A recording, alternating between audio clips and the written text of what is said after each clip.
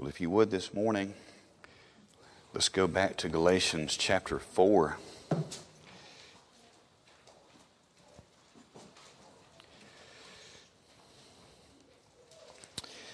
Galatians chapter 4.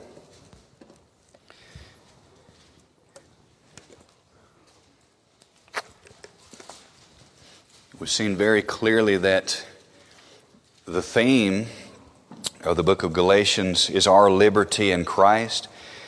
We've seen the theme verse is chapter 5 and verse 1, stand fast therefore in the liberty wherewith Christ hath made us free, and be not entangled again with the yoke of bondage. As we say by way of review every time, that Paul was passionately writing to these Galatian believers because they had allowed false teachers to come in and pervert the gospel of grace by adding works to salvation. These Judaizers said, sure, Christ is the only way to heaven, but the only way to Christ is through us. You have to become a Jew and keep the Old Testament law before you can become a Christian. Even the Gentile male converts had to be circumcised before they could be saved. And now Paul has spent 4.5 chapters defending the gospel of grace, defending justification by faith. And as we've seen very clearly, and this is yet another reason I love preaching through books, could you not see every single week how Paul builds upon his argument, how he actually gets out ahead of the Judaizers because he actually asks the question that they're going to ask next. And we've seen him build those arguments. He has absolutely obliterated the arguments of these Judaizers. Salvation and justification have never come by keeping the law. Nobody ever could keep the law. All the law ever did was condemn as far as we're concerned. He has absolutely destroyed it. He's given examples. He's given sound scriptural references. He's given sound logic and reasoning. He has made the Judaizers look silly. But here in the text today, in the latter part of chapter 4, Paul really begins to shift gears here. And we really begin to see his pastoral heart for these people. You see, Paul wasn't just content with winning an argument. He was trying to win the hearts of these Galatian believers. This wasn't just a Facebook rant for Paul. He wasn't just looking for a mic drop moment where he could walk away with the sunglasses falling down on him. He wasn't looking for that.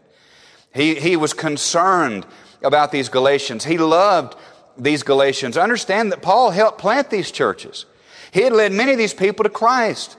And now he was burdened and confused by the fact that these false teachers had come in and they had just taken it hook, line, and sinker. These Judaizers, what they had done is they were serving a plate of lies salted with truth. That's how every cult is, by the way.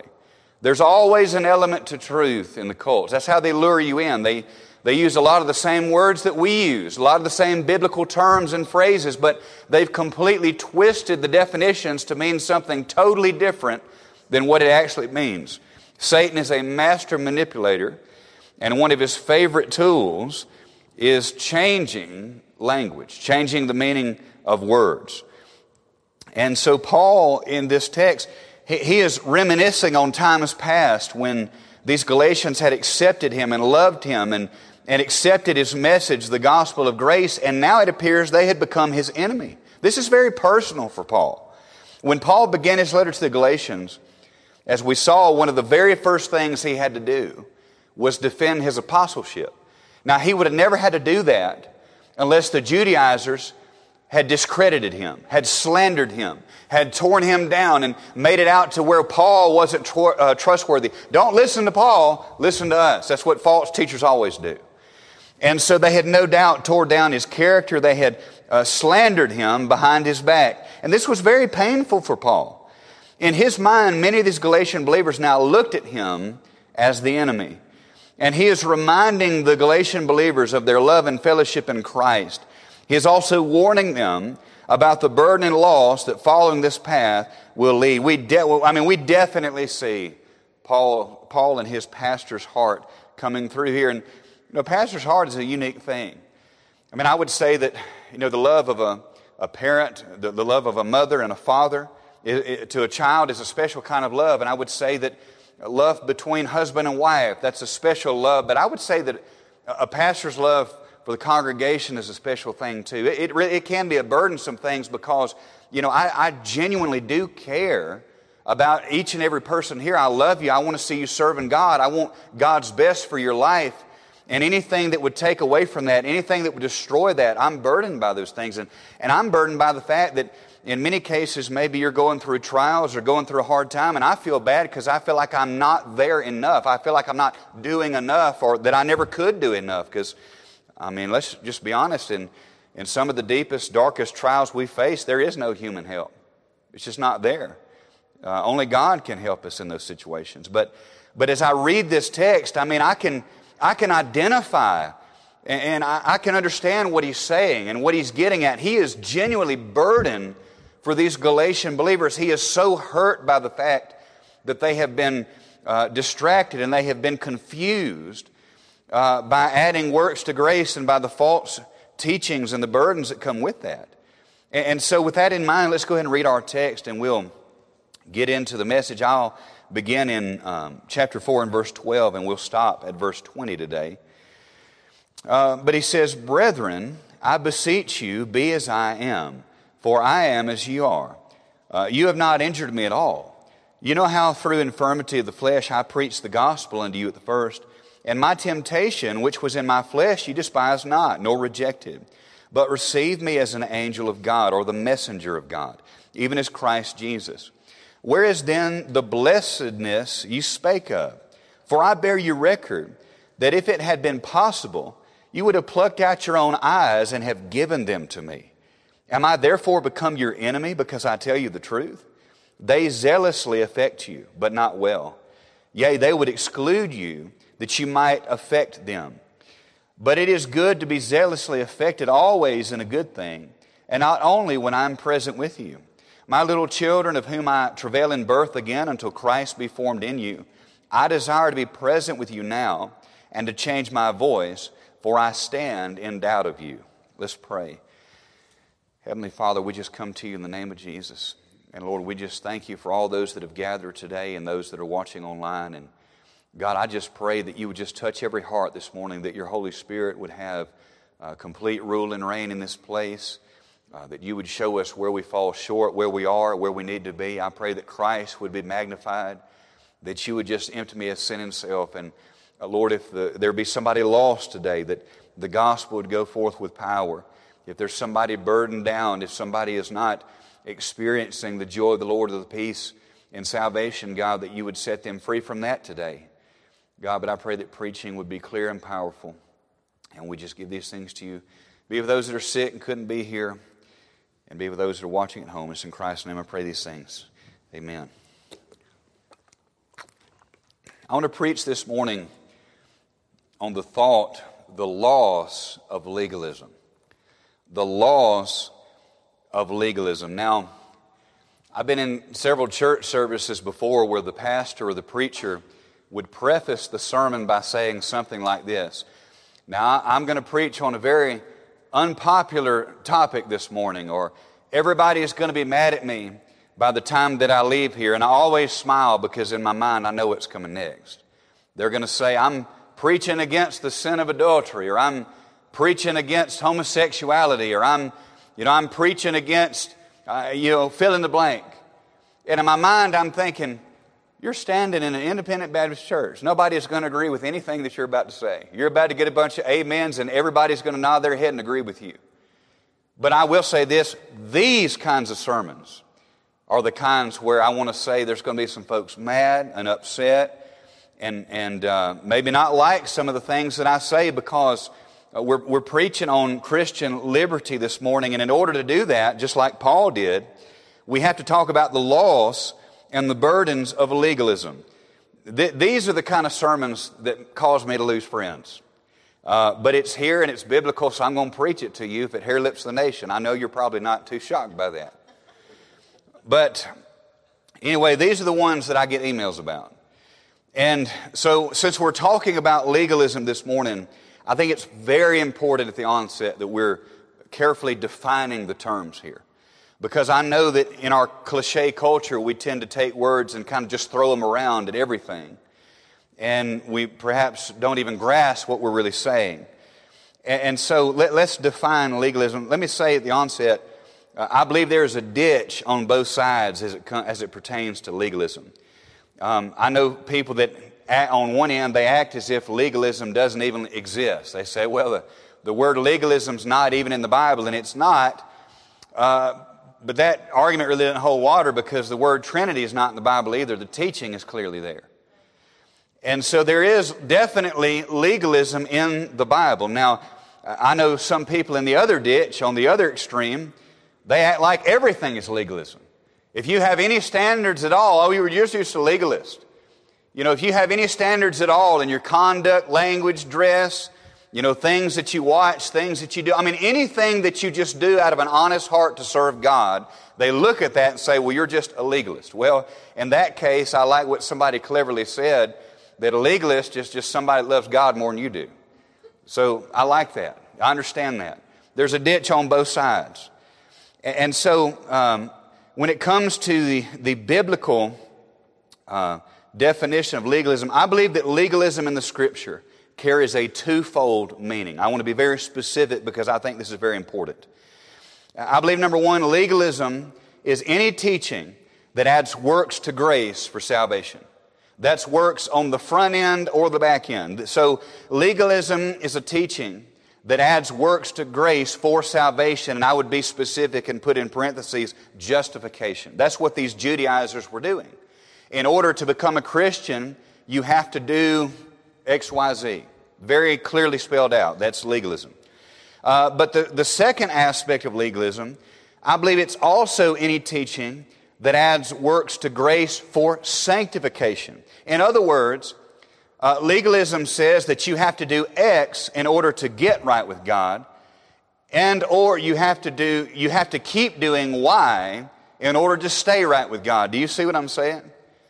The two aspects of legalism say on the front end, you have to do this in order to get right with God, and on the back end it says you have to keep doing this in order to stay right with God. I believe that is exactly what legalism is. And so with that in mind, let's proceed. I believe that this twofold meaning of legalism can be found in some of the questions that Paul asked in his line of argumentation here in Galatians. I believe that teaching works for justification can be found in what he says in chapter 4 and verse 21. We're going to be there next week. He says, "Tell me, you that desire to be under the law, do you not hear the law?" That's works for justification. He is addressing that. But then we see the second aspect of this in chapter 3, verses 2 and 3, when he says, "This only would I learn of you. Received you the Spirit by the works of the law, or by the hearing of faith? Are you so foolish, having begun in the Spirit? Are you now made perfect by the flesh?" That speaks of works for sanctification.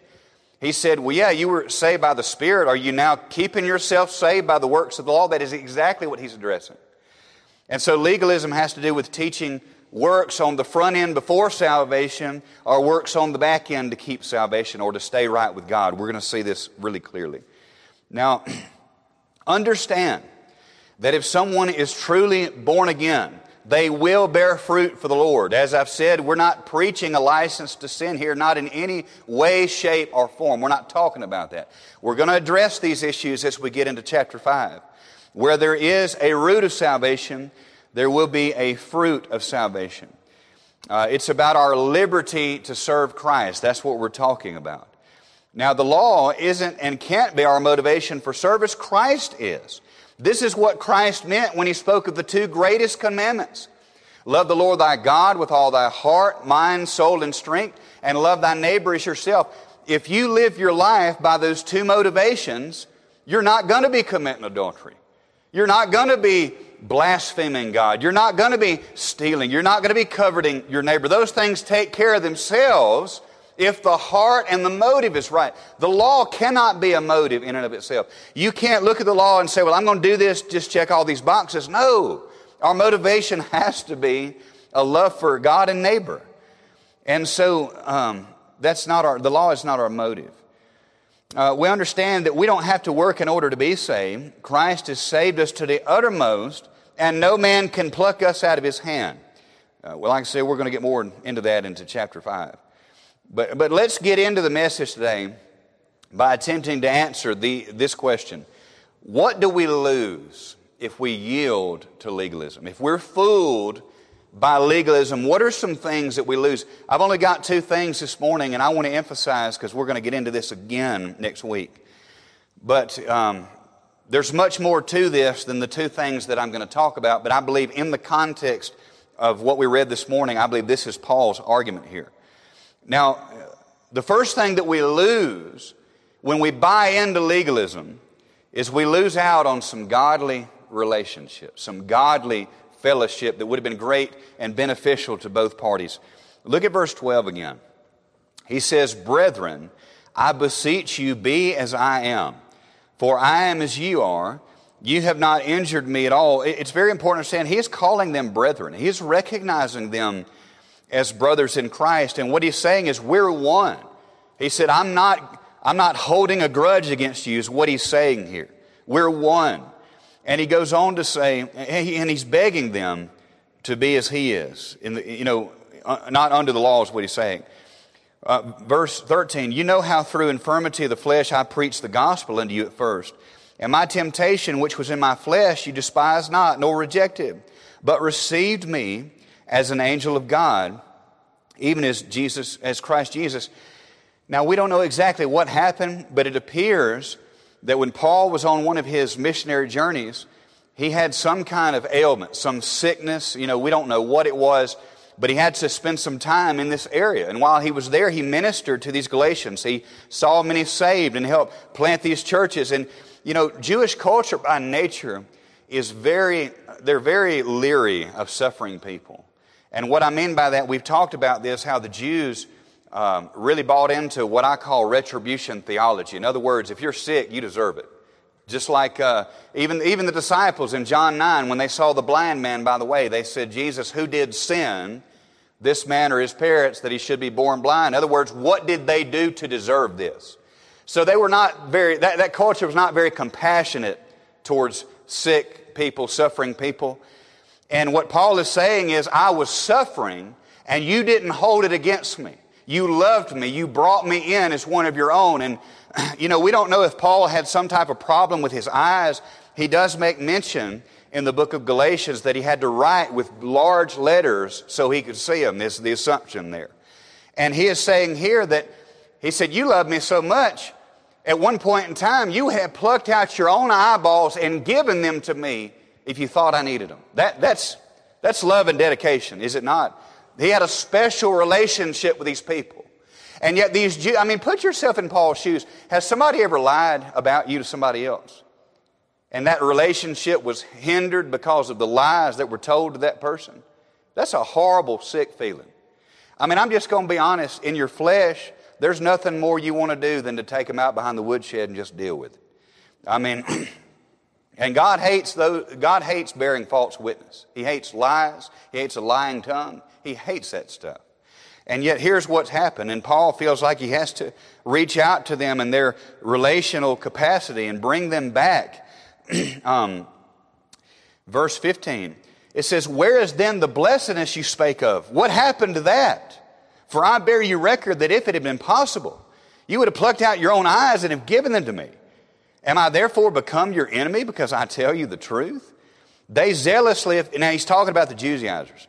He said, "They zealously affect you, but not well. Yea, they would exclude you, that you might affect them." Now this word affect is speaking of affection. In other words, Paul is saying that they caused you to fall out of love with me so that you would be loving and affectionate toward them. They would have all of your allegiance. They would have all of your dedication. That is occultism 101.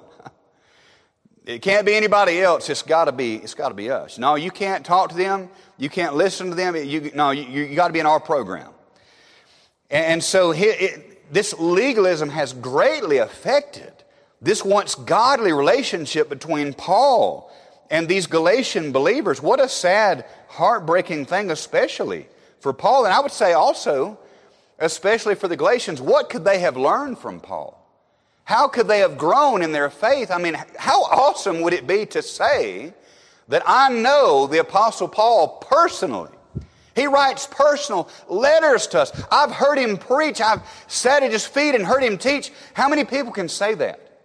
And yet this great opportunity was squandered because this relationship was broken, because these false teachers had come in and heaped all this legalistic junk on top of them. That's exactly what happened here. And so we can tell by the language that Paul uses here that he believes these Galatians are saved. And obviously I say this tongue-in-cheek because he obviously couldn't know every single heart. But as a group, he called them brethren, as I saw in verse 12. But he also called them my little children in verse 19. We're going to look at that in just a minute. So he considers them to be justified and yet immature believers. I think that's an important point to make, because it is possible for young Christians to get confused by some things, to be bamboozled for a short time. I don't believe any true believer will stay in a situation like that very long, but they can definitely be fooled. I've been fooled by some things. I'm sure that you have too. But I will say in verse 20, he does seem to leave the door open to the possibility that at least some of them are lost, and their reaction to his preaching will be an indicator of their salvation. I don't know if he's being rhetorical, if he's trying to really prod their conscience. But in verse 20, he said, I desire to be present with you now and to change my voice, for I stand in doubt of you. In other words, what he's saying is, your reaction to what I'm saying right now is going to go a long way to proving whether or not you're true or fake. And you know, that is true of any biblical Christian, right? That we would be submissive to the truth when we hear it. And that's what he's challenging them with. Now, this is a really sad text because it seems that the Galatians had allowed the Judaizers to poison their minds concerning Paul. They loved him so sacrificially at one time, and now they become his enemy, or he has become their enemy, I guess I should say. He certainly didn't feel that way. And of course, we know that Satan is a slanderer and an accuser of the brethren. And it's amazing how quickly the enemy can turn someone against good Christian people. I'll say this as a general life rule, something I apply to myself, and you'd probably do well to do the same thing. You better be very careful and very slow to believe when you hear bad things about good people. You better be very careful when you hear bad things about good Christian people. And when you hear that, it becomes your responsibility to get to the truth. Whether you have to tell that person, hey, you know what, that's our brother and sister in Christ. If this is true, we need to go talk to them. We need to admonish them. We need to encourage them and perhaps rebuke them or whatever the case may be. But man, don't just do this behind that. There's no good. God's not in that. And I know that women often get a bad rap for gossiping. And I'm telling you, Baptist pastors and they're some of the worst gossiping folk I've ever seen in my life. But it always starts out like this. Pastor Stonehouse going, no, I'm telling the truth. It always starts by a pastor, preacher calling and said, hey, we need to pray for brother so-and-so. Have you heard? That's how it always starts. And then what happens is we end up talking for 2 hours and never praying for them. And so Satan is a slanderer. He's an accuser of the brethren. And it's amazing how quickly he can turn people against good Christian people. What a shame to lose such a great relationship with a man of God like Paul. And the Judaizers had turned the Galatians against Paul because they wanted their complete devotion and allegiance. And it is extremely likely. Now, when I read this, man, I can just almost put myself in the shoes of these Judaizers. And I know that it's not explicit here, but man, it's so implied that I don't even think it's a stretch of the imagination at all to just think about the arguments they were using against Paul. I mean, think about it. They probably painted Paul out to be a liberal because he had forsaken the teachings of Judaism. Look at that liberal. He doesn't believe you have to follow the law. Hey, that guy didn't even follow Jesus. How is he even a real apostle? You can almost imagine the things they said. And so it's interesting, and I really want to drive this home for a second. I find this interesting because Paul asked them the question. He says, if I become your enemy for telling you the truth. Years ago, I heard a preacher on the radio, internet somewhere, I can't remember where it was. But the title of his message was, Have I Become Your Enemy? And he took this text and he took that phrase, have I become your enemy because I told you the truth? And he was pastor of a large church, and evidently he had been having some run-ins with some of the church members, and he was going to handle it from the pulpit. And so for the whole message, every point revolved around this question. Have I become your enemy because I told you the truth about fornication?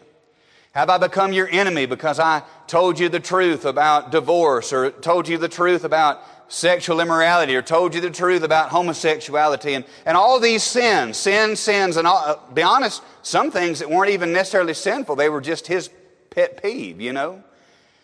And as I got to reading and studying this, I thought that guy took this thing completely out of context. Because Paul didn't become their enemy for preaching against sin to them and cataloging sin. I'm not saying there's a problem with that. But in this context, he became their enemy for preaching Christian liberty to these Judaizers, to these legalists. Imagine that. And as I got to thinking about that, I said, man, that sure makes sense. Because as a pastor of almost, not quite, but almost 15 years now, as a pastor during that time, I really began to think about all the people that I'd lost through the years. And I've lost quite a many. I mean, it seems like as fast as they come, sometimes they leave. And that just seems to be the way that it goes. Through the years, if I had kept everybody that I lost, I'd have a mega church by now. And but what I found amazing as I reminisced on my own pastoral experience, I'm not going to say that it never happened, but almost never did I lose somebody because I was too extreme on an issue. I almost never lost somebody because I was too hard on dress standards or too hard against homosexuality. I don't think I ever lost anybody because I was that extreme person at the abortion clinic preaching out there, or preaching at a gay pride parade, or I might have lost some people due to that stuff, but if that was the case, they never told me. But I tell you, I have lost a lot of people because I wasn't strong enough on a certain issue. I wasn't hard enough on a certain issue. And it was usually never like super biblical things. Like, I just running through a list in my own mind, I've had people get upset with me because I wasn't strong enough on the King James Bible. I don't really understand even what that means because I preach it and I live it. I don't know how strong they want me to be. I don't know if they want me to say that it was doubly inspired like the biblical writers from thousands of years ago. I can't say that. If I said that, it means I don't even believe in preservation up to that point. Amen. We can get into all that, but I think that's kind of cultic language. Ignore any kind of character, ignore the family, ignore my reputation, ignore what I preach, ignore how I live. Bless God, I'm not strong enough in that area. I've had people get upset about that. I've had people get upset with me over, certain music that was done in the church. And I'm talking about crazy stuff. Like, I had a guy sitting in his truck in my driveway. I was standing outside. He was in the truck with the window down. Had a guy give me a good earful about what they call canned music. What they mean by that is there's no instruments involved. Somebody is singing with a background track, as if the Bible's against that. And I'm talking about was upset. This guy didn't go to my church. He went to another church with a good pastor that I know, and he told me that he left the church because they sang canned music. Well, I found out not long after that, the same man was beating his wife, ended up leaving his wife and children for somebody else. I mean, you see what happens when you strain at a gnat and swallow a camel? Most everybody I've met that was that mean about stupid stuff had skeletons in their closet. Because there ain't no grace in that. There's no God anywhere in that. And I've had people upset because we sang God forbid, we sang a patriotic song on the 4th of July weekend, And I do understand that, man, there are some churches out there, they do make a God out of that. It's like the gospel of America. And I don't do that. I'm not for that. But to think that we can't be thankful for the things that God has done for us and all the sacrifice it took, I've got no problem with that. But I've had people get upset about that. Like we were having a worship service to the U.S. Constitution or something.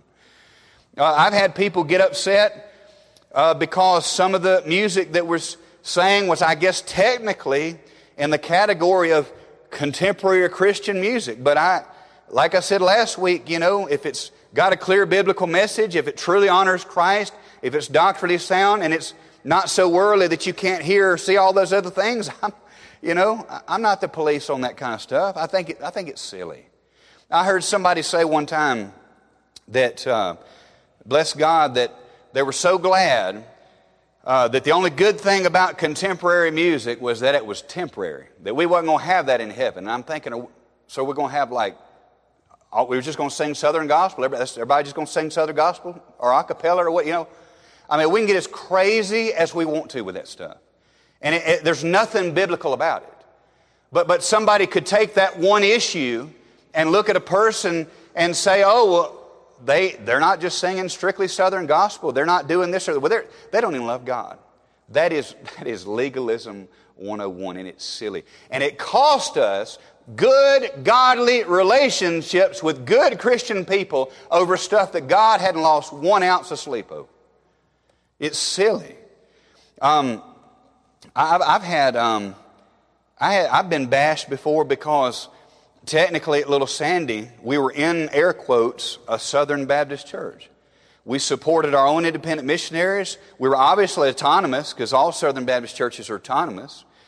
And, we were kind of a black sheep. We gave $50 measly per month to the local association. That church had been Southern Baptist since prior to the Civil War. And so we had reasons for wanting to stay in and try to make a difference from the inside. I had people upset about that. That is silly, folks. It's silly. I had one, talking about good relationships that get that we end up losing. There was an independent Baptist preacher on the other side of town that had moved his family from another state, and he hadn't been there but about a year. And man, the church just really did him wrong. They kind of voted him out behind his back. Just did his family dirty. And here he was without a church, and he was in a place that wasn't his home. And, I was trying to reach out to him, be a friend to him. And we had to go to L.A. for one of Leah's medical trips coming up. And anyway, I had just reached out to him, and I was encouraging him, and trying to be a friend to him. And then I had asked him if he would come and fill in for me a couple of Sundays while we were gone on this medical trip. And man, he started stammering, and it's like he wanted to say something, but he just couldn't get it out. And he's like, but you're technically Southern Baptist, right? And I said, yeah, what's that supposed to mean? I knew what it meant. And he said, I don't know about preaching in a Southern Baptist church. There are guys out there that will not preach anywhere but an independent, fundamental Baptist, the whole list church. And I don't know whether it was the old Brandon or the Holy Spirit. Sometimes I get those confused in situations like that. But I said, let me ask you this. I said, do you have any moral complaints about my life? Do I have any sin in my life that I need to repent of or publicly confess or that would disqualify me from the ministry? Oh, no. I know your reputation. I know all that. Well, is there any error in doctrine that I'm preaching? Any heresies that I need to be rebuked for? Oh, no. I know where you stand on all that. I said, so what's the problem? He said, it would just make me feel so uncomfortable. I just don't know why. And I said, you want me to tell you why it makes you uncomfortable? I think it was the old Brandon now that I think about it. I said, you want to know what makes you uncomfortable? I said, the fact that you're so stinking scared of what the brethren would say about it. That's what your problem is. I said, Proverbs says, the fear of man brings forth a snare, and that is your only... I said, you got nothing biblical. You got nothing doctrinal. You got nothing immoral. All you got is that somebody in a suit and tie somewhere told you shouldn't do that. And so he's like, you might be right. I said, I am right. And I said, by the way, while we're on the subject, it was definitely the old Brandon. I said, by the way, while we're on the subject, it's amazing that you mentioned that you don't preach in Southern Baptist churches, because I said, I've been at the abortion clinic for a long time now. I ain't never seen you preach out there either. I said, I've been at every gay pride event from Tuscaloosa to Birmingham over the last couple of years. I hadn't seen you out there either. I said, you must have something against doing that too. And I said, you know what your problem is? I said, you only want to preach to people who already think exactly the way that you do. And I said, you don't want to reach anybody. You don't want to change anybody's life. You don't want to stir the pot. You just want people to clap and say amen and nod their head at everything that you say, and you ain't doing the world a bit of good. That's what you're doing. We could have had a great relationship. I tried to reach out to him. I tried to love him. And the stupid, legalistic junk kept him from being... He was afraid to be associated with me because of that stupid junk. And yet we're still doing it. And so, this is the kind of stuff that Paul was dealing with. I understand that this is, 2,000 years ago. It was different issues, but it was the same mentality. And so, I can say this too, and I've got to get to point two. Y'all said, thank God he didn't have 3 points today. But let me say this. Some of the greatest, godliest friends that I have are not in my circle. I'm strange. I've been a black sheep in the IFB for a long time, and that's okay. I don't wear that as a badge of honor. I don't try to stir nothing up, but I do not give a rip what the brethren think.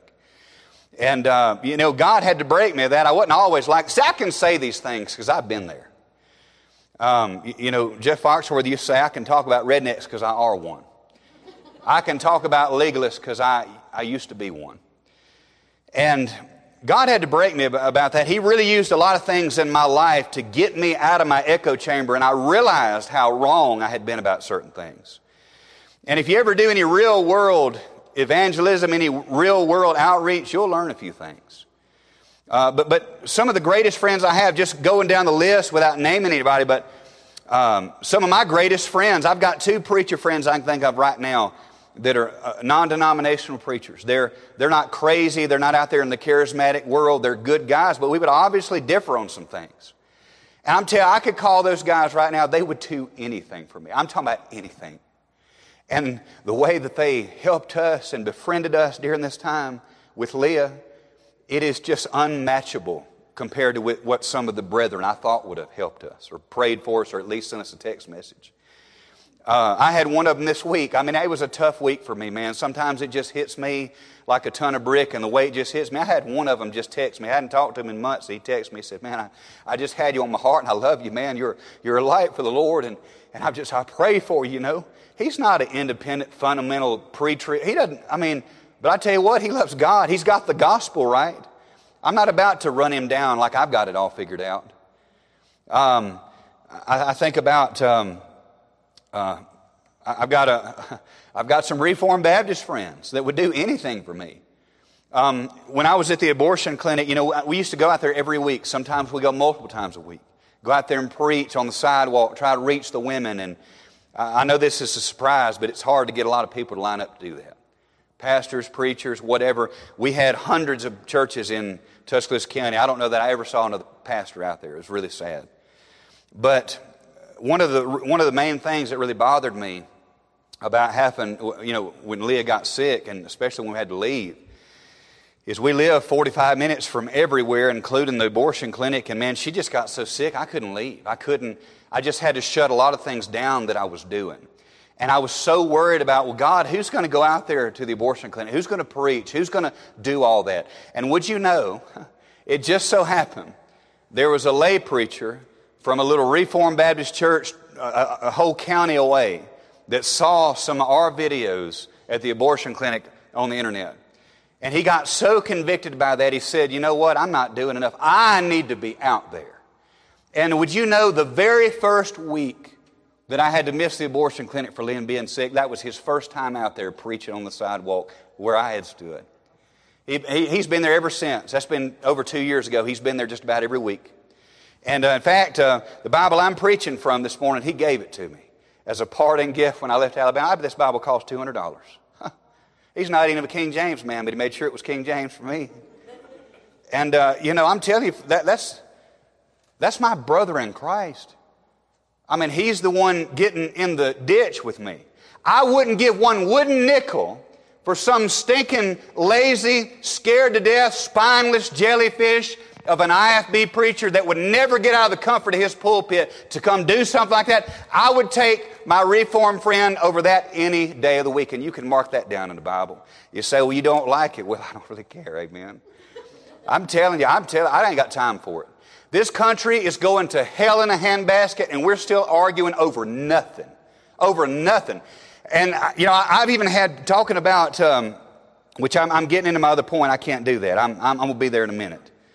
But listen, There's some holiness ladies that, once again, they're not crazy. They're not out there. They're good people. We would differ on some issues. There's no doubt about that. But, I'm telling you, they are some of the most gifted singers that I have ever seen in my life. The first time they open their mouth and you hear that first note, you know that is a gift from God. You can't teach what they can do. And they've sing all over the country. We had them come sing at our church. I had holiness women sing in my church. And what's so funny is I just didn't tell anybody. And some of the brethren that came, they were like, amen, bless God, woo. And I thought, boy, if they just knew, But I'm telling you, they have been a friend to us. When we were out there in Los Angeles the first time, we were there a month. And we had been there about 3 weeks away from our kids. And they came to the place. One of the ladies, her daughter was visiting a college in California. And they were in the area. I mean, they weren't close, but they were in California. And they drove out of their way just to come where we were staying at and just to pray with us and love on us. And they put some money in our pocket before they left. Friend, they don't have a lot of money. Friend, those are my friends. Those are my brothers and sisters in Christ. Now listen, I'm not being ecumenical. I'm not saying that we can yoke up with anybody. I'm not even saying there's certain things that I would allow in this church from good Christian people. There's some things that we can't allow in here. I understand that. But I hope you understand that I think we've been divided over way too many things and we hadn't been united by the right things. And we miss out on a lot of these things when we do that. I would say some of the greatest preachers, commentators, expositors, missionaries, and Christians of our day are not IFB, KJVO, pre-trib, the whole list. I know that for a fact. And so, we just need to be real about a lot of this stuff. And as I said, this is the type of stuff that really upsets a lot of people. I could have preached against adultery or any of that stuff today and nobody would bat an eye. But this is the stuff that really gets people tighter than a banjo string. Now, let me say this. We miss out on so many wonderful Christian relationships and fellowships when we allow the Judaizers to poison our minds and turn everything into a first-tier issue. Everything to the legalist is on a tier 1 level with the deity of Christ and, the virgin birth and all those kind of things. And we need to strive for the unity in the body of Christ. And I would say this, and I really don't have time to go through this. I'm already late as it is. But theological triage is something that would be really good to study in your own time. There's good charts on it. Some of them are better than others. But it is a great list. It's a great kind of foundational thing to look at as far as how far a fellowship goes with certain people. For instance, tier 1 would be gospel issues. We can't yoke up with the Mormons. They got a false Christ, a false gospel, false authority, false everything. We can't say they're our brothers in Christ. They ain't. I don't even think we could say that about the Catholics. The Catholics, they get a lot right, and we can be thankful for their philanthropic work and their work with abortion. We can be thankful for that. But if you really believe their doctrine, I don't see how you can be saved. Especially not for any period of time and stay in it, if you know what I'm saying. We can't yoke up with the cults, the Jehovah's Witnesses. We can't do that. I'm not advocating for that. That's a tier 1 issue, but there are other issues that good Christian people can disagree on and not lose their minds about it. The loss of legalism includes the loss of many great relationships and causes unnecessary division within the body of Christ. So we see it costs us good Christian relationships. Secondly, and I'm done, and I'm not going to take near as much time here, I don't think. But the second thing we lose with legalism is great ministry opportunities. Look at verse 17 again. They zealously affect you, but not well. Yea, they would exclude you that you might affect them. But it is good to be zealously affected always in a good thing, and not only when I am present with you. My little children, of whom I travail in birth again until Christ be formed in you, I desire to be present with you now, and to change my voice, for I stand in doubt of you. Now, Paul said the Judaizers made them zealous for the wrong things, but they should be zealous for the right things. Legalism is always overzealous for the wrong things. That is a hallmark of legalism. It misses the bigger point. Legalism sees the letter of the law, but misses the heart of the law. And one of the greatest condemnations that Christ had for the Pharisees was in Matthew 23, verses 23 and 24. He said, "Woe unto you, scribes and Pharisees, hypocrites! For you pay the tithe of mint and anise and cumin, and have omitted the weightier matters of the law, judgment, mercy, and faith. These ought you to have done, and not to leave the other undone. You blind guides which strain at a gnat," that means to choke on a gnat and to swallow a camel. Instead of serving alongside Paul, they were actively fighting against him. Listen, I would have missed out. If I had stayed up under that yoke and snare of the brethren, I would have missed out on so many great gospel opportunities if I had been worried about what the brethren thought. And just a couple that I jotted down, and I really am coming in for a landing here. But I thought, even the abortion outreach. You know, I talked to Baptist pastors who would not even go out there because they were afraid that somebody might associate them with the Catholics and the Pentecostals. You almost couldn't go out there on a day where there wouldn't be at least a few Catholics and or a few Pentecostals out there like, well, I just don't want somebody to see me out there and think that I'm associated with them. Really? That's your reason for not preaching the gospel in an abortion clinic? Fear of the brethren. Stinking scared. That's what that is. And I just couldn't believe it. Maybe I should have known better. But I'll say this, as I said about the Catholics, their doctrine's so off, they just got a false gospel. This is a different category than what I'm fixing to say. But there was 4 Pentecostal ladies that would be out there a lot when I would go preaching. And there would be times, God bless them, they would be the only ones out there. They wouldn't have anybody else. There wouldn't be a man out there. And I tell you, those escorts and those people there, they were a lot rowdier when there wasn't any men there. And anyway, I remember one day specific. I'll never forget this as long as I live. I went out there, and they were out there, and man, it was raining cats and dogs. I'm talking about it was coming down. And I bet there must have been 50 women there that day to get an abortion. There were so many people there. They had a porch area, probably about the size of this middle section of chairs here. And there was probably 25 people outside waiting to go in. And I was standing from here to the back wall from where they were. And I was just preaching to them. I was giving them the gospel. I was warning them that one day they would have to stand before a holy God and give an account for what they were about to do. And they had begged me, before I started preaching, I was praying, I was thinking about what to do. Every day is different. And those Pentecostal ladies begged me to preach. They said, "Please, Pastor Brandon, please preach to them." And so I began preaching, and I kind of got into what I was doing. And of course, you have to be loud in a situation like that. And I looked down. Those 4 women were face down in the mud. Face down, begging God to save somebody. And I thought, I wish I could get some of those holier-than-thou, legalistic, spineless jellyfish. They wouldn't be caught dead doing such a thing. Were they wrong about some things? Yeah. Would I let them preach in my church? No. But I tell you, they love God, and there's something to be learned from that. One of those women became really good friends with us. And I tell you, this is how you change the narrative. Because in her church, she was always taught that Baptists were just liberals.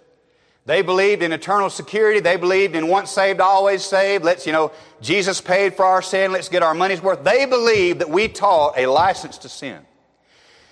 And as I would preach and I got to know her a little more and she would begin to ask questions, she said, you don't make any sense. I said, you know what? My wife tells me the same thing all the time. But I said, what do you mean specifically? She said, well, why are you here? I said, because Christ commands us to go out to all the world and preach the gospel. And she starts interviewing me about, well, do you drink? No. Do you smoke? No. She's asking me all these questions. She said, I don't understand. She said, I was always taught that because you believe in eternal security that you just did what you wanted to do. I said, well, somebody told you wrong. And I said, what do you think about me? She said, I don't think you have a liberal bone in your body. So I began to instruct her about what the Bible says about the gospel and how we can't lose our salvation and we're in the palm of His hand. And I could see the light bulbs coming on, and she started coming to our church, driving 45 minutes every Sunday just to be at our church. And now she's in a Baptist church because somebody she met on the street taught her something she'd never heard before. That's how you change the narrative. Oh, I don't want to be caught seen with those Pentecostal women. Oh, God forbid that one of the brethren should think I'm out there with the Catholics. Phooey.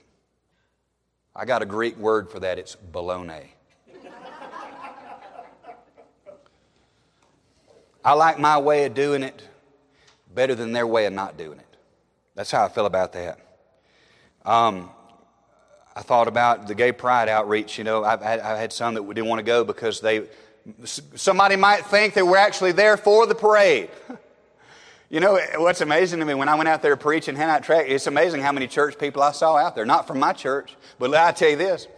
There's a Baptist pastor I know, not far from where I grew up. I saw his sister and her children at the gay pride parade. And she saw me too, but she knew I was there. And I knew why she wasn't there. So I don't care about all that. But it's, you know, the radio ministry. I've had men tell me they didn't want to be on the radio because, well, there's a Methodist church on it this time, or there's a woman preacher on it that time, and I'm so afraid that somebody might think I'm associated with them. Just hush. I mean, y'all pray for me. I think the old Brandon's coming out now. Maybe God will bless it. I don't know. But I mean, you know, with me, I've had so many different opportunities through the years. It's really, I didn't ask for it, didn't try to get it, it just happened. Due to the abortion ministry, due to the radio ministry, and due to writing my book, you know, about finding my mom, between those three things, I had opportunities that I never would have had before. Y'all, I've been invited to preach at Presbyterian churches. I've been invited to preach at Pentecostal churches. I've been invited to preach at Methodist churches and non-denominational churches. And every time I really had to pray to see what God would have me to do, and I realized, you know what, why does it matter where your feet are standing when you're preaching truth? I didn't alter the message at all. And every time I preached the gospel before I got down.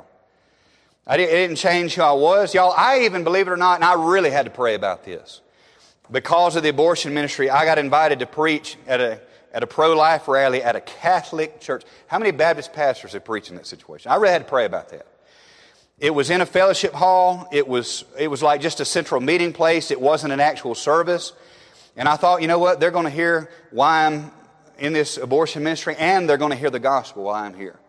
And I gave them my testimony about growing up in the Church of Christ and how I had trusted my baptism to save me and how it was an empty ordinance and that didn't save me. And I preached the gospel to them with their priest sitting right here. Oh, well, I don't want to be associated with that. Well, you just keep doing nothing. It's like Coach Nick Saban for Alabama.